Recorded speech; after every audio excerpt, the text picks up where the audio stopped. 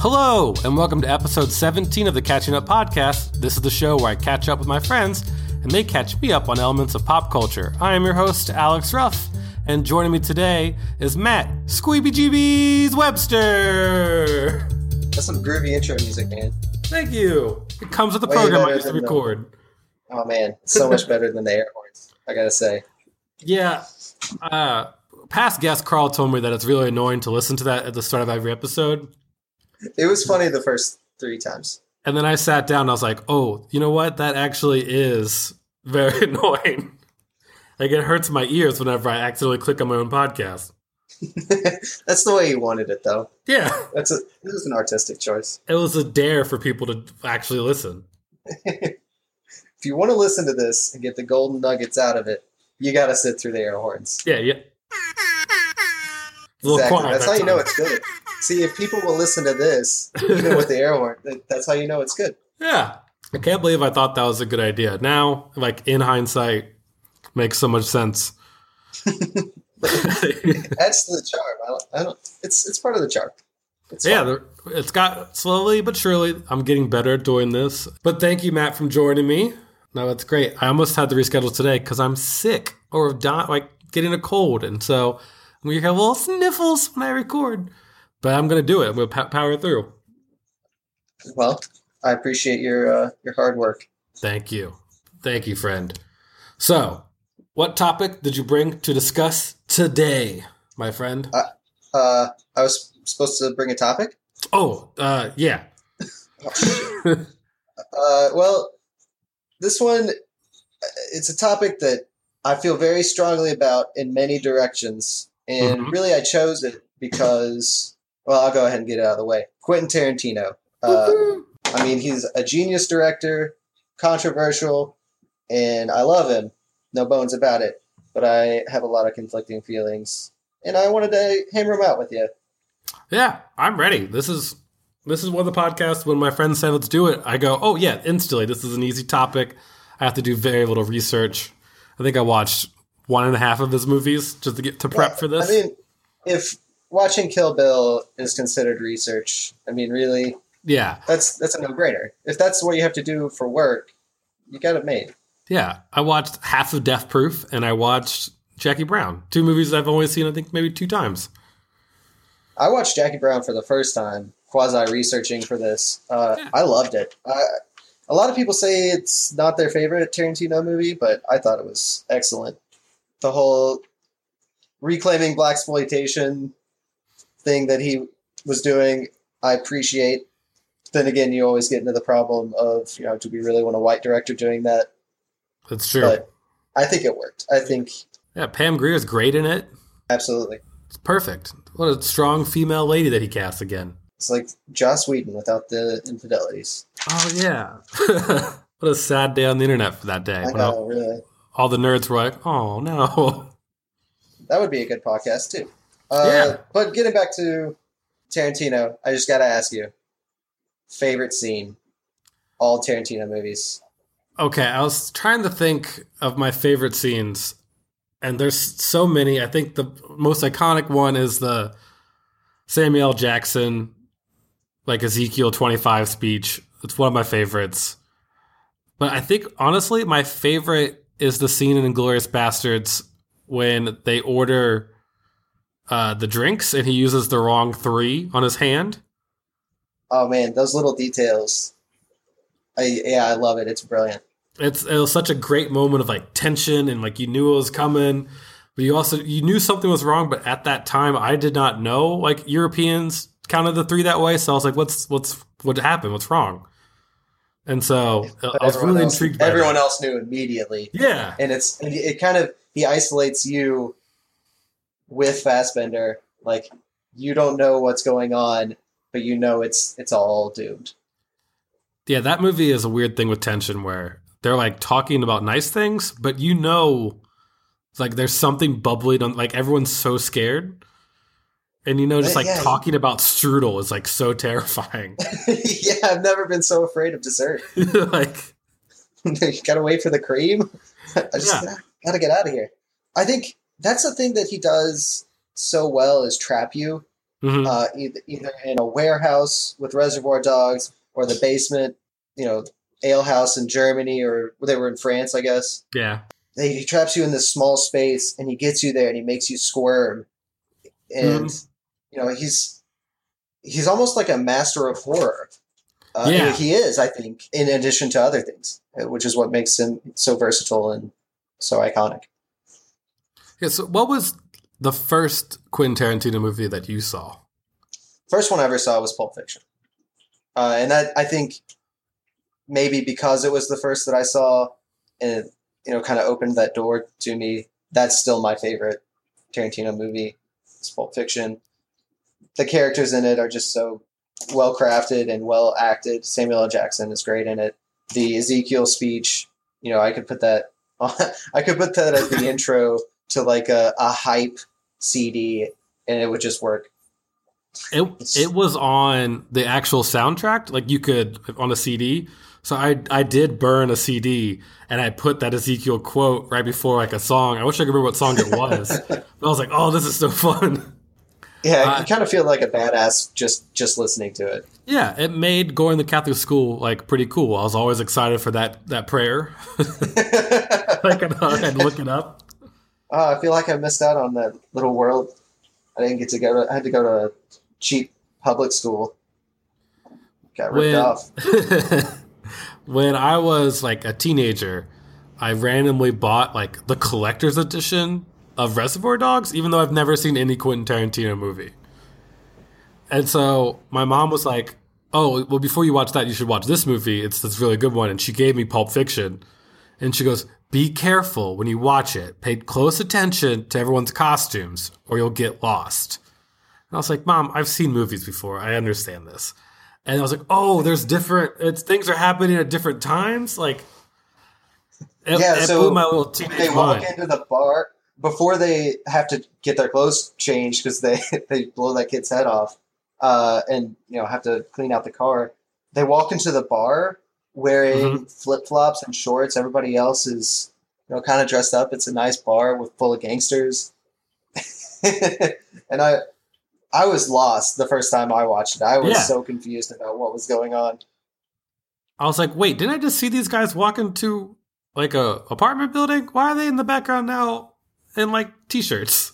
But thank goodness my mom gave me that warning, or I don't think I would have liked that movie. My parents were a lot more strict. I don't think my mom would let me watch it even today. I'm almost 30 years old. I have no idea why my mom did let me see that movie. Probably she was so good. Yeah, she was a cool lady. Shout out to my mom. You're not listening. You still don't know what a podcast is. Hey, shout out to your mom too. Yeah. She'll know what it means.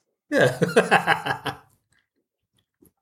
So, I was rude and I didn't ask you your favorite scene. Does your favorite scene in Quentin Tarantino come from your favorite movie, Pulp Fiction, or a different movie? There's so many to choose from, but my personal favorite is probably the opening scene of Inglourious Basterds from, the opening shot of the world. Yeah, so the French countryside, and he drives up and just sets up Colonel Landa in a way. Christoph Waltz blew my mind in 2 minutes. I've never seen something so chilling and interesting. I mean, it's almost Hannibal Lecter. Yeah, meets Sherlock Holmes. And it's so, again, like we said, Inglourious Basterds getting a lot of play in the first 10 minutes, but it's a tense scene and they're just asking for milk and something's weird. He just downs it. He chugs it. It's so weird and off-putting. And he pulls out a pipe. He's like, "Do you mind if I smoke?" And he pulls out even a bigger pipe. Like it's funny, and it's like, yeah. So it made me laugh, but also I'm scared for him. I'm scared for that French guy, whatever his name was. It's just I came into that movie in theaters late, so I didn't know what was happening. I walked right in the middle of that scene. Ripped yourself off, man. Okay, well, at least you got to see. Yeah, I saw the middle of it, and I was like, "What is happening? What is the setup here?" You feel like you missed something. Yeah. I felt like that, and I was there for the whole thing. So yeah, what a good movie, and surprisingly relevant. It's more and more relevant as days go by, which is upsetting. Yeah. I mean, I thought when it came out, I was like, do we really need another film where we defeat fascism? And it turns out, maybe. It is a movie that has grown, I think, with time. Like, the first time I watched it, I thought, like, oh, that was pretty good. That wasn't really what I was expecting. And then every time I watch it, you pick up more and more things. Like, the first time you watch it, you think, man, Brad Pitt is, like, sucking. This obviously fake Southern accent. Yeah, like, you're like, why is he doing this horrible? He's a good actor, right? Like, I started doubting it. I started doubting if he was good. It's like, what is he doing? And then 2.5 hours in, it's all for a joke when he tries to speak Italian. Arrivederci. Like, This whole thing has been like walking us down the hall, and at the end, it's just Arrivederci. Like, I think if you were an actor, you would have to have, like, supreme faith in the director to make that stance. He looks like an idiot the whole movie, and it was just for a joke. Like, you'd have to have such faith that movie is actually going to be good. You know what I mean? Absolutely. I wonder, getting a script like that, how you see it coming together. Because if you told me, all right, well, we're going to have a group of American Jews go into Nazi Germany, kill a bunch of Nazis, and then kill Hitler and end the war, I'm like, that's just goofy. Why would you even make that movie? But then you say, oh, by Quentin Tarantino. I'm like, all right, sure. Yeah, I'll see that. So I read this thing about that movie, and apparently they were filming, I think they were actually filming in Paris or like somewhere in France. And that small town actually had a Quentin Tarantino themed bar. No way. And he found out about it like they had like 2 months left of shooting. And so he would go there every night with the whole cast and crew. And they would just like party it up with these weird people who just loved his movies. Oh, wow. That is, I guess he made a lot of people happy, but that also sounds really narcissistic. Doesn't it? Like, that's amazing. Like, it would be so fun to own a bar like that. And then all of a sudden you're like, what? What are you doing? The guy like, himself. Yeah. So I think we should kind of talk about each movie, maybe from the beginning, kind of towards the end. I think most people have seen all of the movies. This way we can actually touch on everything instead of just kind of jumping back and forth, which I'd love to do, but I gotta be a relatively good host. Okay. So how much should we set up the scenes? Should we just assume all the listeners have seen it? I mean, it's worth seeing. So, like, if you haven't seen Reservoir Dogs, Pulp Fiction, Jackie Brown, Django Unchained, Inglourious Bastards, just go watch them. You know, pause the podcast, go watch them, because it's worth whatever 14 hours that would be. Yeah, it's definitely, I think all of his movies are all at least worth one watch, just for the artistic, like, weird thing that he's going to do with it. Especially if you love movies. Even if you don't love Quentin Tarantino, if you love movies, it's almost like watching a reel of inside jokes where he takes famous shots and plasters them on the screen and then somehow weaves them together into a coherent film. It's really fun watching an old movie and then coming back to a Tarantino movie and seeing that he is ripped off, or perhaps paid homage to that shot. I actually randomly watched this movie called High Noon from the 50s, and Django Unchained is straight up ripped off the exact camera work from like his hip down. Like, it's just like a weird thing that's like, oh, that's just, I've already seen this before. It's a fun like scavenger hunt for good movies. Absolutely. Okay, so do you want to do chronological, or do you want to? I think chronological, because it kind of it's like an evolution kind of thing. I think it also, these were back when he was still doing like independent movies. Like, he was an up and coming director for Reservoir Dogs. Like, didn't he finance that like himself or something weird indie stuff like that? Yeah, he started out. I mean, it pretty much broke making Reservoir Dogs. Are you talking about like his old, like, My Best Friend's Birthday, like, way? I've never seen it, but that was his first credit, I think. So Reservoir Dogs. Yeah, it was like his debut movie. It was like a hit at like Sundance or something. That's how he got on the map. But I think it was a hit at Cannes as well. Like, all the film festivals were a buzz for this little Quentin Tarantino guy. Yeah, it's nobody. So, like, here's a question. Do you know what the opening scene of Reservoir Dogs is? It's the diner scene. Right. The no tipping. And the Like a Virgin. Yeah, so most people, myself included, if you watch it once, you'll remember this uh, uh, opening, almost a monologue, where Steve Buscemi as Mr. Pink uh, gives this whole philosophy on why you shouldn't tip and why he never tips waitresses. And it turns out this is actually Quentin Tarantino's personal philosophy, or at least it was at the time, which is hilarious, disgusting, but whatever. So, but it actually starts with, like you said, the Like a Virgin thing with Quentin Tarantino playing Mr. Brown. And it's this really misogynistic and vulgar and kind of boring monologue that no one really takes any interest in. And it's like a false start, you know, and then they have to restart the movie. And then Mr. Pink comes in with this really interesting and controversial take on tipping. Mm-hmm. And I kind of love picking that up because I don't know why. I think it's just showing that I think it sets Mr. Pink up to be one of the more shrewd and aware characters, if not wholesome. Yeah, he is aware that he is a criminal. Right. Like he knows exactly who he is as a person, as a character. And he knows the people around him, too. Yeah, that's why he doesn't tip, and that's why he has that good scene later in the movie where he was like, for all I know, you're the fucking rat. Yeah. Like, he's the only person who's, like, skeptical of everybody. Yeah, which is what... Yeah, appropriately. And he, in the end, wins because of his skepticism. Yeah, and this kind of brings me to one of my first problems with Tarantino, and that's where Mr. Pink is in the car with some of the other Reservoir Dogs and the gang.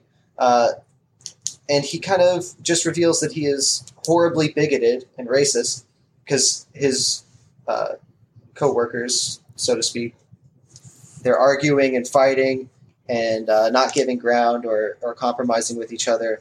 And he says, Mr. Pink says to them, you guys need to stop. You're acting like a bunch of N-words. I'm not going to repeat it. Yeah. But, I mean, so here is Mr. Pink, this professional gangster, and around him are what he calls the N-word. And they all get, you know, I guess, spoiler like offended. Alert. So in the scene, they all get, like, offended, because aren't they trying to decide where they're going to eat at? Isn't it something dumb like that? I mean, well, it actually happens a couple of times. Okay, yeah. But I guess I don't remember if they get offended or not. But I think the problem for me is that at the end, Mr. Pink survives. Everyone else gets shot because they're unwilling to work with each other.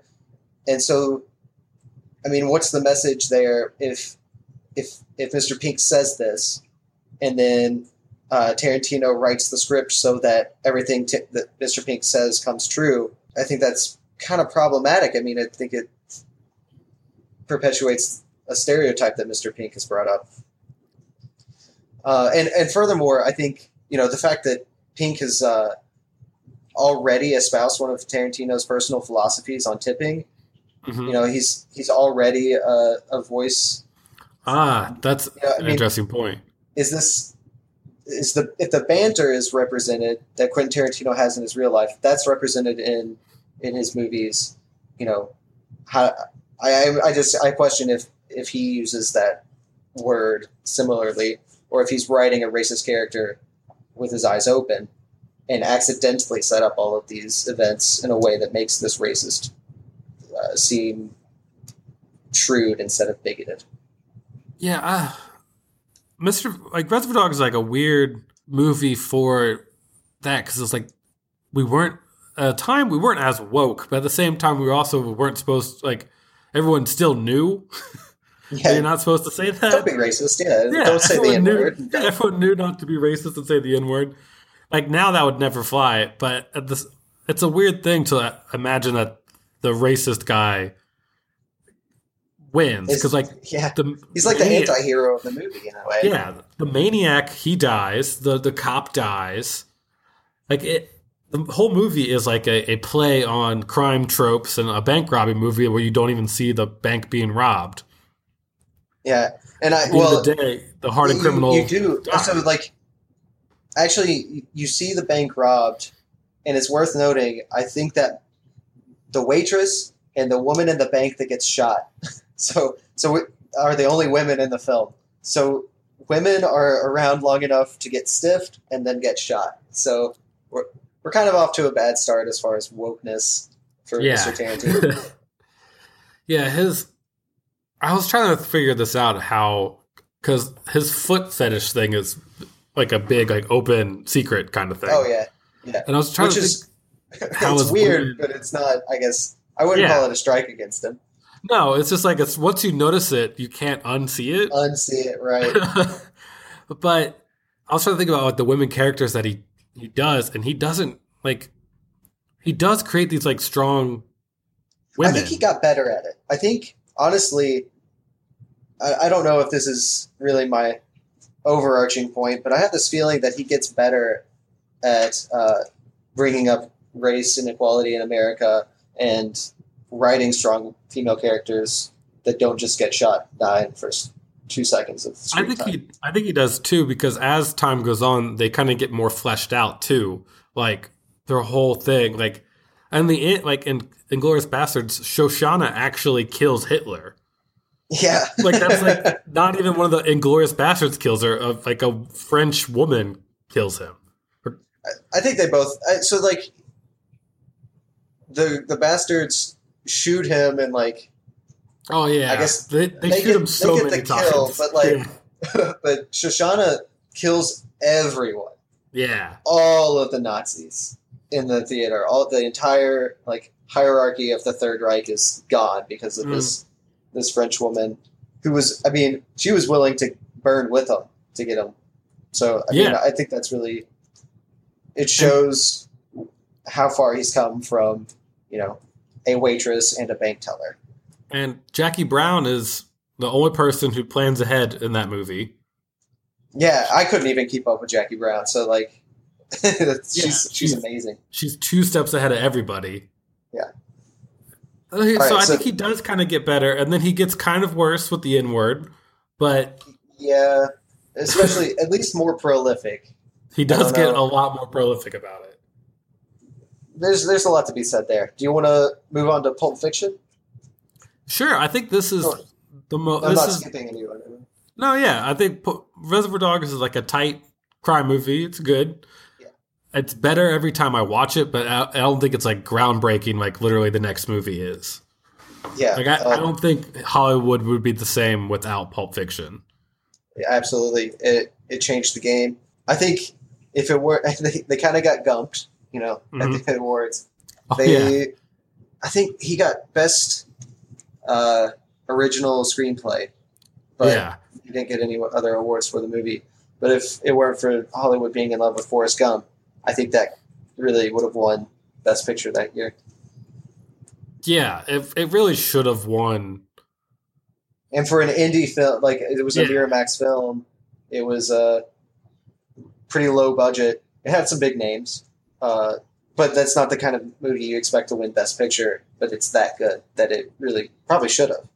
That is true because it is a much better movie. I don't know. Forrest Gump is a weird movie. it's not good. I watched it. It's funny. When I was in college. And I was like, "This is all what's cracked up to be. This is a weird movie." It's very weird. I thought it was funny, but not like special. So I do love Tom Hanks. Yeah, Tom Hanks can be in anything. All right, so what makes Pulp Fiction great, though? It's hard to put your finger on because it's this huge amalgamation of genres. It's got crime. It's I don't know what it is. The characters are larger than life. Yeah. Really, I think what holds it together is the writing, the dialogue, especially Quentin Tarantino's ability to make unbelievable characters seem real with just, I guess they're hot takes on like the foot massage conversation about whether or not it is worth throwing a man out of a building for giving your wife a foot massage. Well, I still remember, like, I know people that went to France, like, after this movie, and they were just, like, they even went to McDonald's just to see if it was really called a Royale with cheese. I assumed it was. Yeah, and I mean, it's true. But, like, it was so indebted in our pop culture, like, the way Jules and Vincent talk to each other is just how, like, every 20-something like pop culture fanatic talks to each other. That's the thing he does well at these movies. It's the banter that I wish I could have.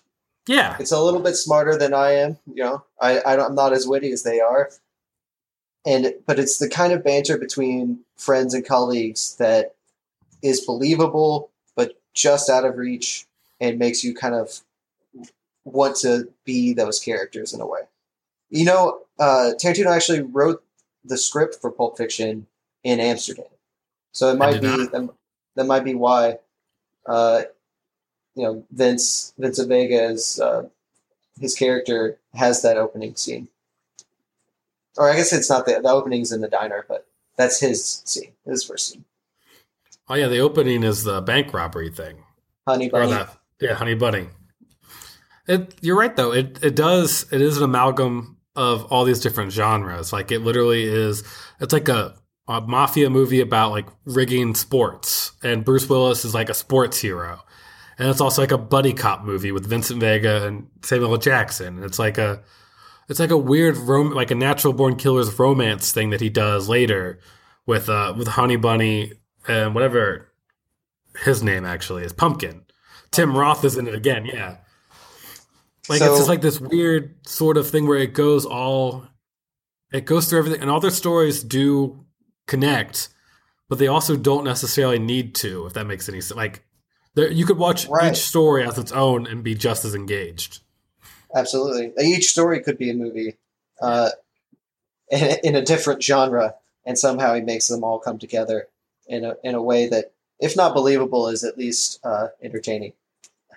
So, I think that really is who he is, not just as a director, but as a cinemaphile. Mm-hmm. He just loves every movie. I've heard, can't confirm, but I've heard his favorite movie of all time is Rio Bravo. So like, I want to say late 50s Western. I've not seen it. So hopefully that doesn't get back to him. You are correct. Rio Bravo came out in 1959. 59. So, I mean, and it's a Hawks directed it, I think. So, yeah. That's his favorite movie. And another one of his favorite movies is Abbott and Costello Meet Frankenstein. Uh-huh. So like those two movies couldn't be further apart. Yeah.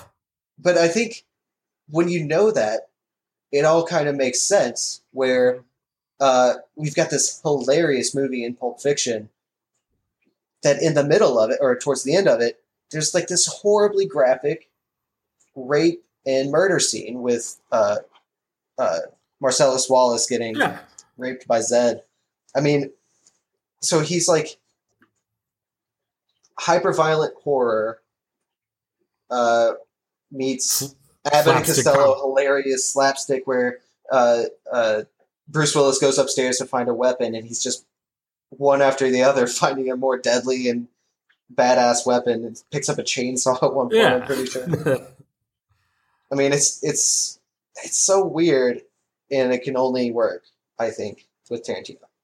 Yeah, it's very weird to like laugh at a scene where someone's gonna die, but then Samuel Jackson goes, this is a tasty burger. Like, wow, like it's so. Know, right?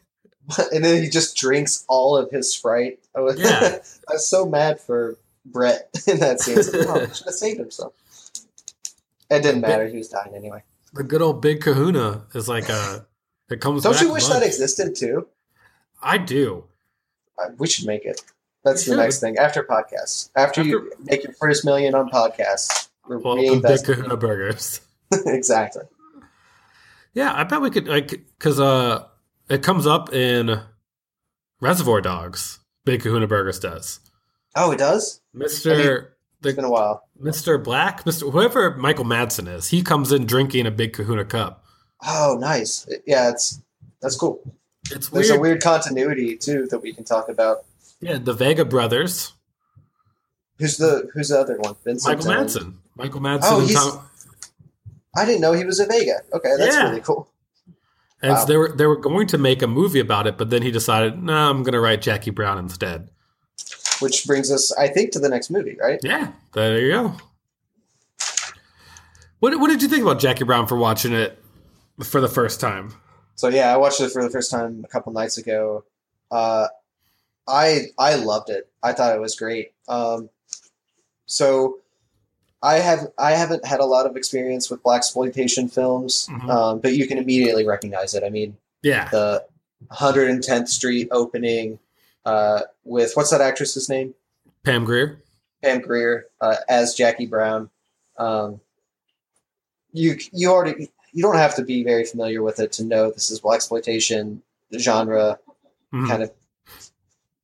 Again, I don't think know if it's being ripped off or it's being paid homage, whatever. he does love Um, that fine line between ripping off and homage. Like it's a, I don't know where that line actually is and why he doesn't get in trouble for it more. But I, I think most people, if they have a criticism, it's his use of racial slurs, mhm. and then right behind that is, oh well, he doesn't do anything original. It's all just reprocessed.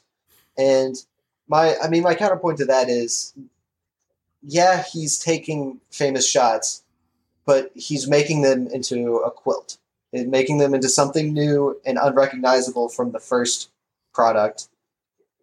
And I don't think that's ripping off. I think that's very creative. I, in my senior year of college, I just needed credits, so I took the history of being hip, which is a So great say we all. class. Yeah. That, that's where you got it. Oh man.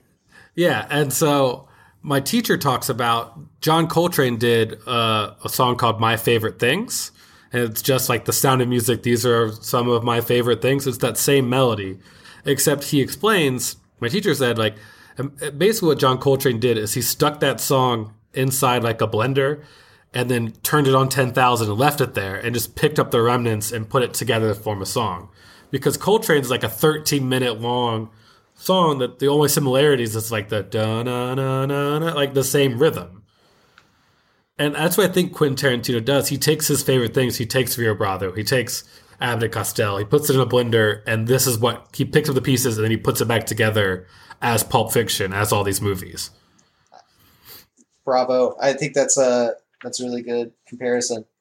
Um, Another thing about taking this blender, uh, Quentin Tarantino is also the god of pop culture, Yeah.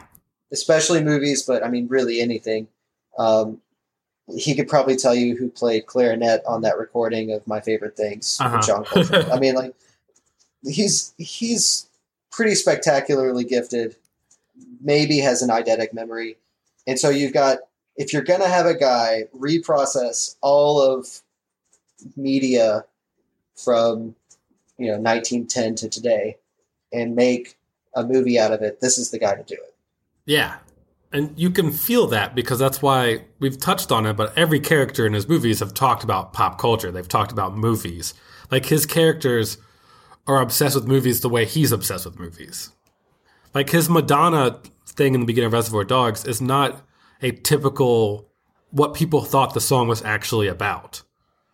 Yeah. But it's like it's what would happen if you and your buddies drank like a bunch of beer and you guys talked about that song for a while. Then someone would reach that conclusion. Gets that hot take in their head and Yeah, comes out with it.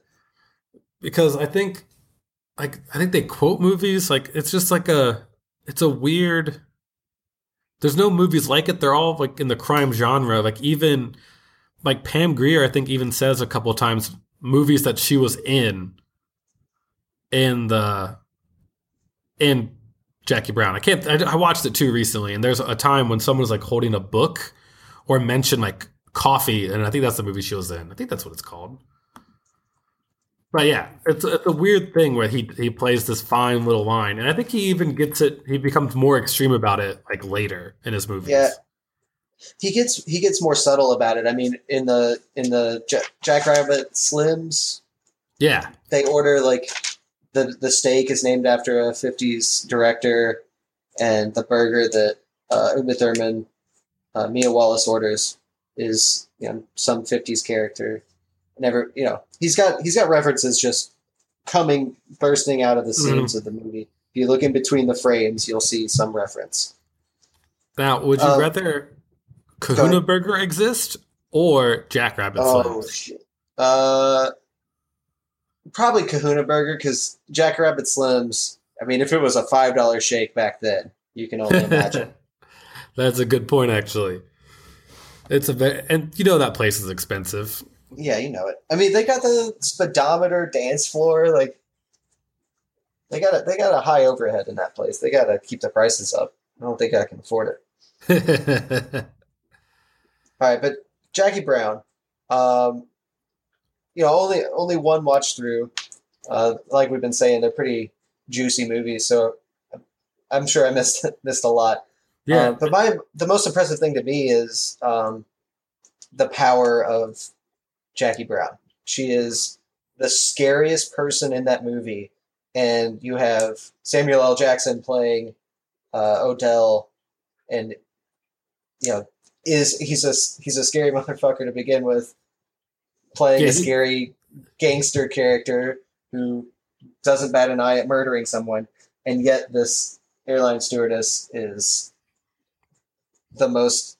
I mean, the one I respect the most would be the most afraid of. She is the smartest character. She is 2 steps ahead of everybody. She outplays Samuel L. Jackson. She outplays the ATF, and she outplays like her romantic friend, the bailiff bondman. Max Cherry.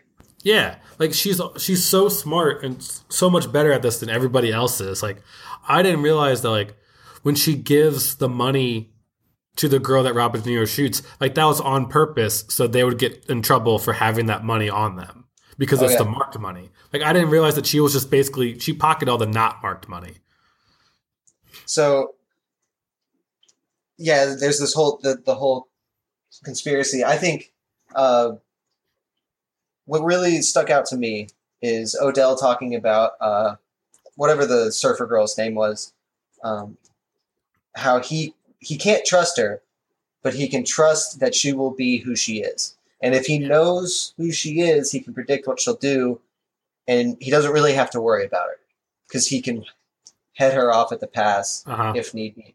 And I think Jackie Brown is just, all right, well, I know all of you motherfuckers, and I know exactly what all of you are going to do. So I can just plan out whatever I want, and you'll fall wherever I want you to fall. I think it's also one of his like most mystery movies. Like, it's straight up like he wanted to make like a whodunit. Yeah, yeah. Like he was like you're so invested in the actual like money handoff. I was so like, the nitty-gritty worried. Man, I was so worried something went wrong when she came out and started like hyperventilating. And it turns out she was just playing the ATF guys, the police, and I felt like I was watching this plot unfold. Well, I was, but I was so oblivious to how it would actually end up. No, yeah, you're completely right. That's how I feel about it. Like every time I watch it, I go, "Oh yeah, that's what she was doing." I get it. Like every time it dawns on me how the plot is going to unravel as it's doing it. Yeah, it's exactly what I think Guy Ritchie ripped off and tried to make all of his movies like. Yeah. But also spin the camera and do weird fade outs. I want to say one thing, and then we'll talk about bad movies that he's inspired. Okay. There's a weird connection with Jackie Brown and this podcast. There is. So the first podcast I did by myself was the John Woo episode with my good friend Anthony. Oh, yeah. And Jackie Brown, I think I even talked, I don't know if I cut it out or it's actually on the episode. Someone will have to go back and tell me or whatever. I'm not going to listen to it again. But Samuel L. Jackson's talking about, he's like, man, because all these fucking Hong Kong flicks, everybody wants like this certain type of gun. And the movies I talked about were the 2 John Woo movies where he has the twin pistols in his hand. So even like Quentin Tarantino is referring to other movies in his movie. Like it just shows you where he is in terms of pop culture knowledge. Yeah. He's everywhere. Samuel Jackson has the worst hair I think I've seen a single character ever have in that movie. That was bad. I think that got some attention. So his hair in Pulp Fiction, do you know Bell Hooks? Maybe. She's like a feminist writer. Yeah. She's the one who does the lowercase name. Mm-hmm. Anyway, she was like hypercritical of his hair in Pulp Fiction, the Jerry curls, which those are also pretty horrendous. That's a style that, mercifully died out. And then in Jackie Brown, he's got that straightened, long, skullet-looking thing. Yeah, like in the end, he like undoes part of it. And it's like a weird, like balding mullet kind of thing. Like it's just this. I don't know what's going on. And then he's got the wisps of a beard, the braided wispy beard in the front. Not a good look. He can just chalk it up to like, this is something I had to do to get in a film. That's weird. We haven't talked about this. We've kind of touched on like big things movies, but he also loves using the same actors over and over again. Oh yeah, and Samuel L. Jackson is the perfect example. Tim Roth is in most of his movies. Like they're like his friends that he keeps bringing back over and over again. I think Christoph Waltz recently. Yeah. So he was talking about that a little bit, how in an interview I saw, he said, he'll write a movie, cast it, he'll get exactly who he wants for those characters. But then once that happens, he'll start writing a character and it just comes out of his pen where it's that actor being this character and he writes this part that is just for them. So after Inglourious Basterds, he's writing Django Unchained, and he said in the first drafts there was never a German bounty hunting dentist or whatever it was until after Inglourious Basterds, when he knew the bottled lightning he had in Christoph Waltz, and it just came out where he had to have this character played by this actor in this script. Yeah, like I don't think there could have been a different person to play those two characters than Christoph's. They're totally different. Yeah. So he's a chameleon, but also has this powerful identity that somehow connects between those two characters. Sorry if I cut you off. No, it's just like it's weird seeing Samuel L. Jackson in every single one of his movies, and all of his characters. It's like testament to Quentin Tarantino's writing is they're all unique and different, but they all feel kind of familiar. Like when you see him in Hateful Eight, you go like, "Oh, I feel like I've seen like a loud, angry man monologuing." Oh yeah, it's Pulp Fiction. It's all this weird stuff. Like Tim Roth in Hateful Eight kind of does the same thing he does in Reservoir Dogs. Like he kind of monologues and pretends he's acting and stuff like that. It's good. I'm excited to see who will be his next little lightning that he finds. I would also just be happy watching, the Samuel L. Jackson, Christoph Waltz, Harvey Keitel, Tim Roth reunion tour. Yeah. In the Manson movie. So he really doesn't make duds. No. There are some things I think I can take issue with, but generally his movies are just perfect. Real quick, finishing up on Jackie Brown. Yeah. Do you think it's cool that, we've got this reclamation of blaxploitation genre, empowering this black woman to take on gangsters and the federal government and potential suitors at once, and comes out with $500,000? Are we okay with Quentin Tarantino being the guy to reclaim black female identity? I don't know. It's a weird thing about this is when the movies start getting kind of, you're like, wait a second, is that okay that he's doing that? Because Pam Grier is an icon in the blaxploitation movement. Right. She is. I was not Foxy. She's Foxy. What's it? Was she Foxy? I always think Brown? Foxy Cleopatra. So it's Foxy Brown, but that's from Austin Powers, which is another blaxploitation ripoff thing. Yeah. But yeah, she is the face. So the fact that he got her to play the part, I think, goes a long way. But personally, thinking about it, I'm okay with anybody doing that as long as it's done right.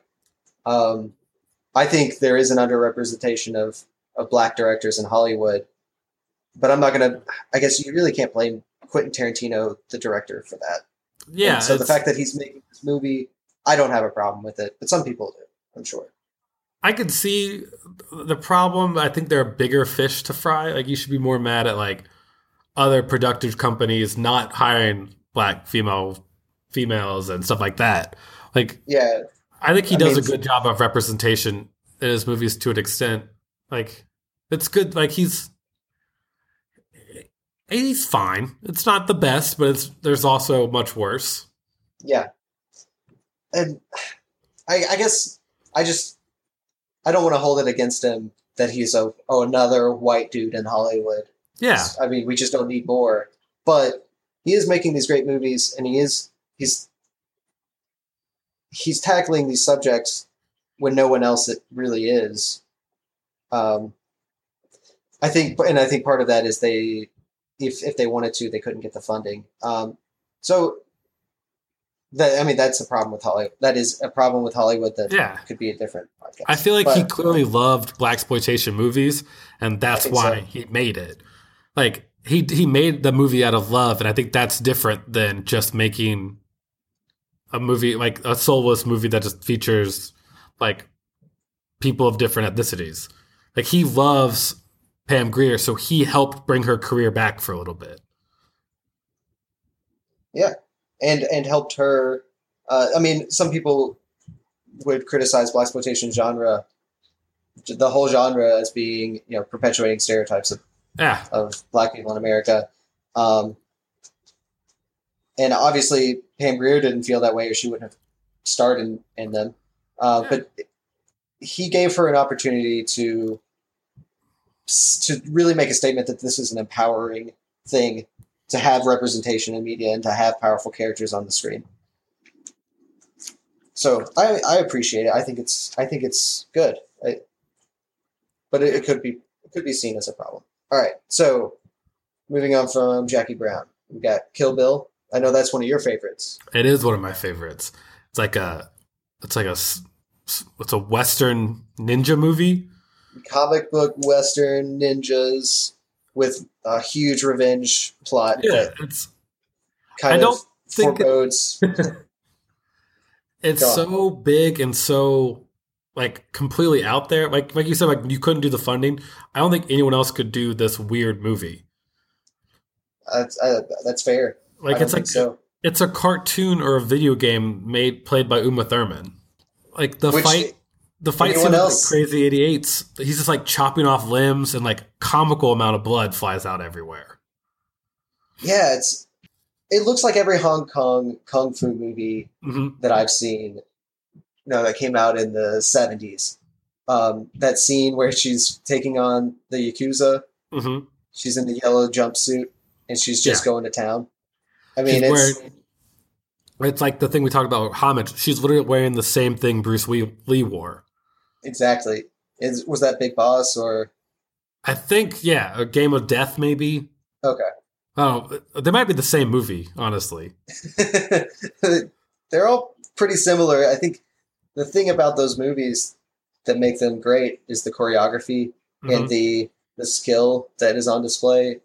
And I think Tarantino gets that. He choreographs this epic battle between one assassin, the greatest killer in the world, and 200 teenagers, I guess.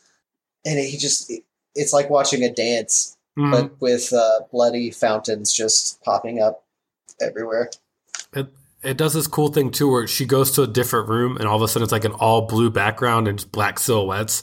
Like, it's such a fun movie to watch. It's like it's so.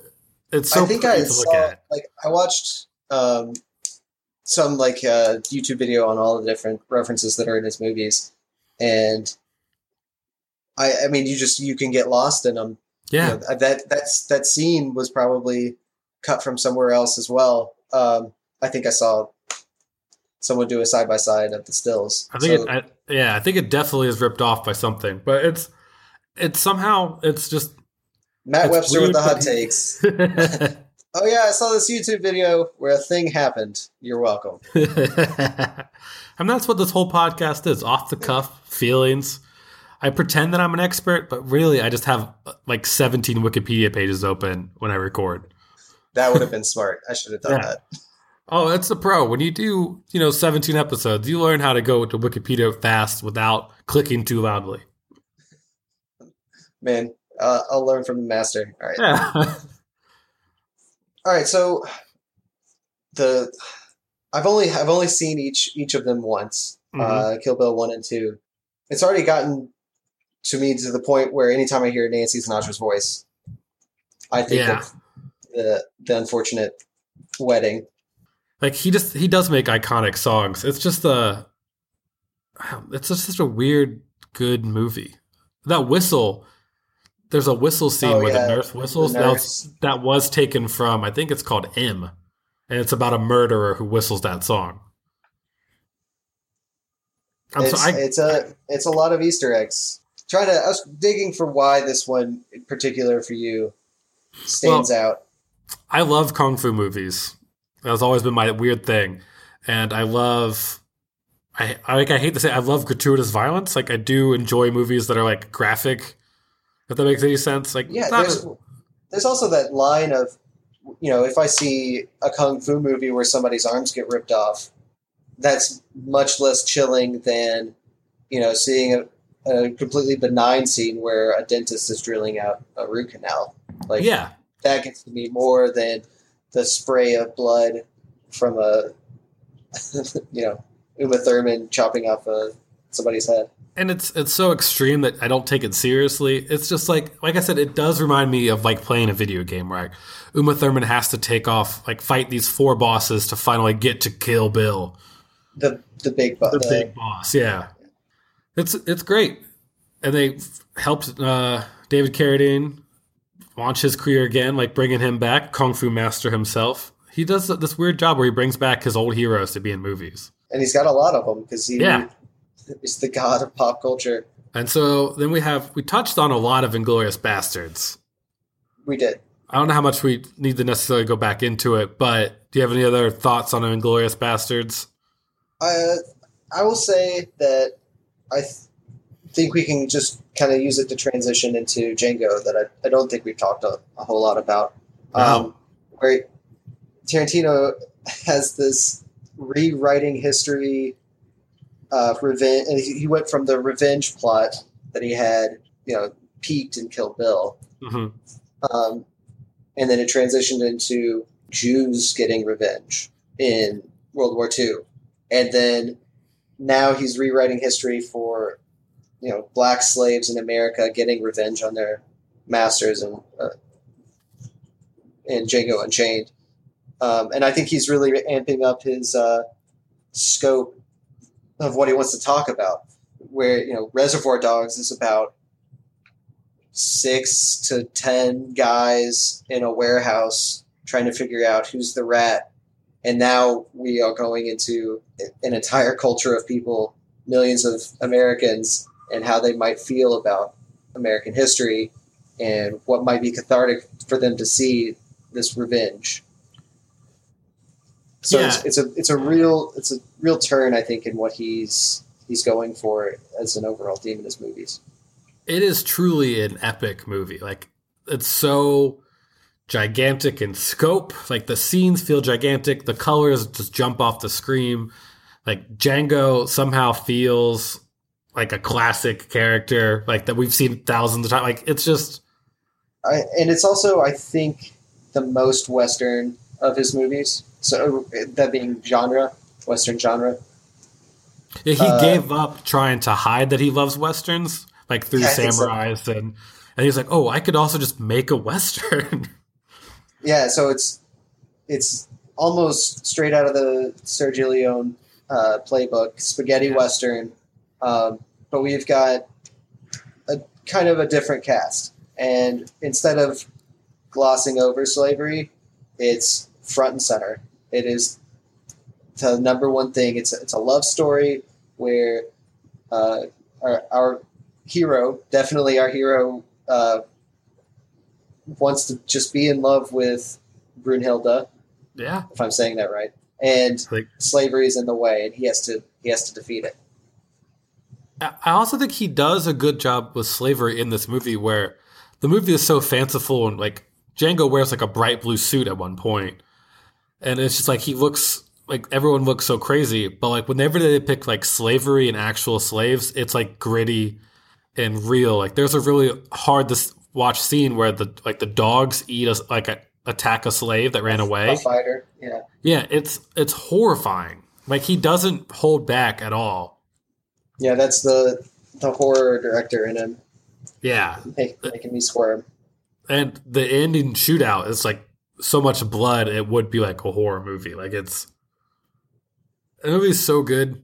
I didn't know I needed to watch a bunch of like slave owners get shot over and over again, but until that movie, I was like, "Oh, this is the best." Yeah. So, and this is another one where you kind of have to think about his use of racial slurs, but I think it holds up more his. I don't know if I would say excuse, but he kind of maintains that his characters in this film use that word as it would be natural for them to do. Yeah. And I definitely want to believe that, but I don't know. I guess what's really comforting for me is that he's got Jamie Foxx and Samuel L. Jackson just basically lining up to do this movie, and so it isn't. I don't think it's Quentin Tarantino writing a script so that he can just shout the N-word. I do think that it is giving a voice to this narrative that we've kind of swept under the rug. This horrible chapter in American history is giving a voice to the victims of that, and it's still oppressive to them. So I would say victims of slavery. Yeah, I go back and forth where sometimes I think it's just it's used so much in Django and like later The Hateful Eight just to shock the audience because we're not used to hearing like that word so many times. And so I feel like sometimes it is shocking to remind us like, oh, this is slavery. Slavery was real. This sucks. But I also sometimes do go back and forth and be like, well, it's weird that he wrote all these movies and he is making like Samuel L. Jackson play like a butler who hates other black people. It's like a weird. Yeah. I mean, at the same time with that character, I see what you're saying, but I think that character is kind of, in some ways, the smartest character in the movie. So even he's the smartest and the most evil in some ways. Yeah. And I think it's very appropriate to have that character on the screen in that movie. What really bothers me, I think, most of all in those scripts with the prolific use of the N-word is people I know who I'm friends with have gone in to see Django or The Hateful Eight, particularly Hateful Eight, and they come out and they'll quote it and they'll say that word, or they'll sing along with Kanye and say the word loudly in public, and it's unnerving to me. The shock value that Quentin Tarantino is taking advantage of has come back around to desensitize, I think, a large portion of Americans, at least in my anecdotal, view.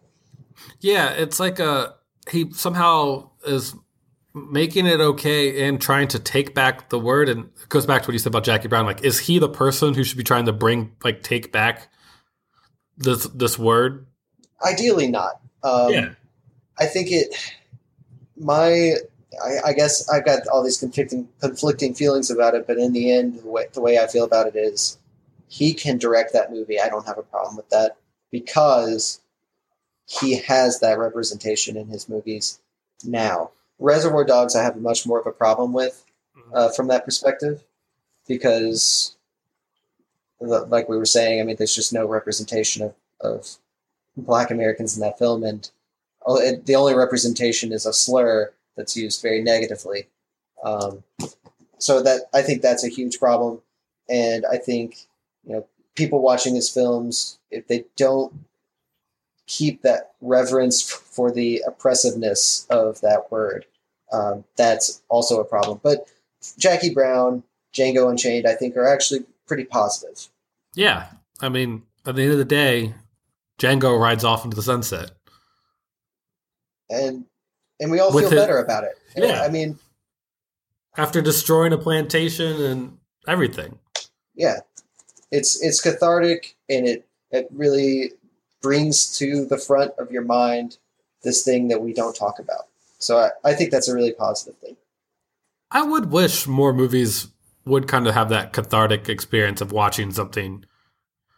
Yeah, so kind of, like make you like, uncomfortable with this truth that you have to face, and then just destroy it. Just shoot Hitler in the head and end the war, rewrite history, and it just feels good to watch. The only other movie that gave me that kind of feeling is, did you see Get Out this year? No, I need to. Please. I haven't been to a theater in forever, but I am renting movies from the library or Redbox and watching them at home. So as soon as that's on DVD available to me, I'm going to watch it. So I apologize, I can't talk about it. Oh no, it's okay. But basically, when you're watching it, white people are the bad guys. Like just the way. In the micro and the macro, like, yeah, they're the bad guys because like they're they're villains in the movie, but also like them as a society has literally held back this character and he said to deal with this stuff. Like, it's just like I won't say anything else to spoil anything for you, but there's a couple scenes of the movie where you just go, ooh, that part was very real. That was Jordan Peele punching me in the gut. Yeah, it's very good. Well, I think we made it quite a bit down the the filmography. Yeah. Is that about where you wanted to leave it, or do you have any last thoughts? I don't really have any strong opinion. I've only saw The Hateful Eight once. I think that was fun. Oh, I forgot about that one. But I don't really. I was more excited about the idea of The Hateful Eight than I was the actual movie. Yeah, that was the most disappointing movie. I mean, it was still immaculate. It still had the staging and the mise en scène and the casting were perfect. The dialogue was great. It fell flat with me, and I thought it was the most self-indulgent of his movies where, you say I use the N-word too much. Here it is 190 times. You think I am too violent with women? Right out the gate, I'm going to knock some woman's teeth out. I mean, I thought it kind of just felt like he was, I don't know. Well, there's also this weird thing where he wrote the script and then it leaked online. And he got so upset, he said, I'm not going to make this movie. Yeah, I heard about that. And did he change the script a lot? No, I don't think so. I think he might have changed a little bit, maybe, but then he just released it anyways. And so I think there is like this weird, like, when he says it's The Hateful Eight, like, everyone in that movie is angry and mean. It's like one of his only mean-spirited movies. And it kind of is like a different take from Django, like, because in this world, in Django's world, Django is a hero, but then Samuel Jackson plays like a Union general or Union soldier who has to live in the real racist world after Django, and it's kind of a bummer to watch back to back because you realize nothing changed, and in 2017 nothing still changed. That is a bummer. Yeah, it sucks. One thing I regret that we didn't talk more about was the music in all of his movies because they're all iconic. I mean, there are scenes that are like the Steel Wheel, Stuck in the Middle with You. It might be one of the best music ever used in a movie. That is. I mean, when I hear that song, that's all I'll ever see is Michael Madsen with a knife. It's such a fun song, and now I just think about murder and chopping off ears.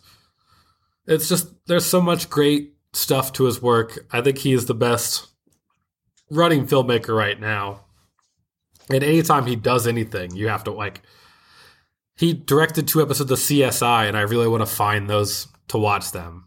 And Yeah. CSI sucks. And when else are you going to say, "Hey, I really need to see an episode of CSI"? Like that. yeah. That isn't in my vocabulary.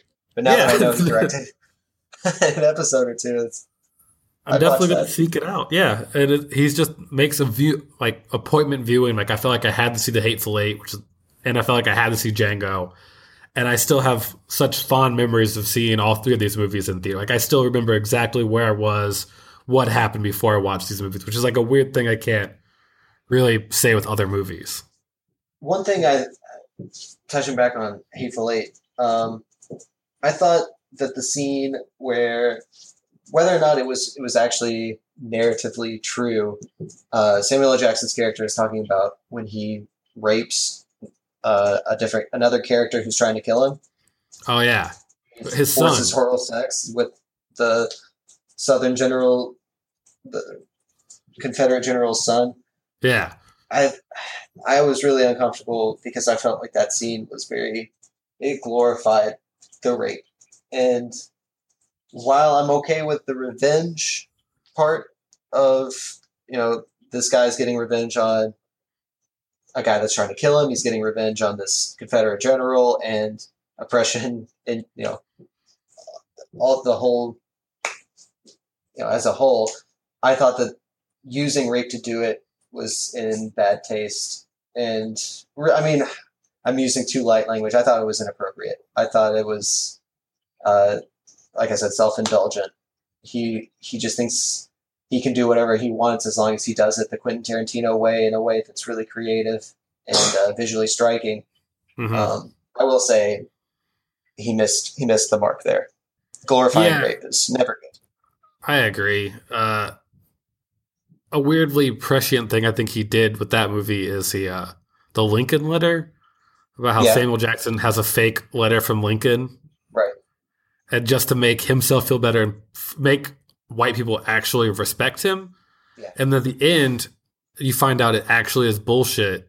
And it's because in this world and our world right now, the truth doesn't matter. Yeah. In 2017, the truth is what you want it to be. And it's a bummer that's what... Like, that movie just... Like, that's why I haven't rewatched it, is because I go, it's 3 hours, and I know it's just a bummer. Like, it's just a... Just a huge frowny face. And it's good stuff. I could talk more about it, but, it's... I don't know. I think that's a good stopping point, talking about some of the... Just on the Charlie Brown music. Just walking away. My dramatic piano music. I forgot I had it on here. It's a dark world we're living in. Yeah, it's a dark world. Take care, everybody out there. Matt, thank you so much for joining me. This is a true pleasure. Come back anytime you want. Yeah, I love doing this. I love doing it so much. So I can't thank you enough. All right, well, keep it classy. All right, thanks, everybody. Always subscribe on iTunes, Stitcher, wherever it is. I think it's on Stitcher. Let me know if I can make it any easier for anybody to actually listen to this whole thing, letting people know about where it is. Also, write a review. That'd be cool. Thanks, everybody. Bye.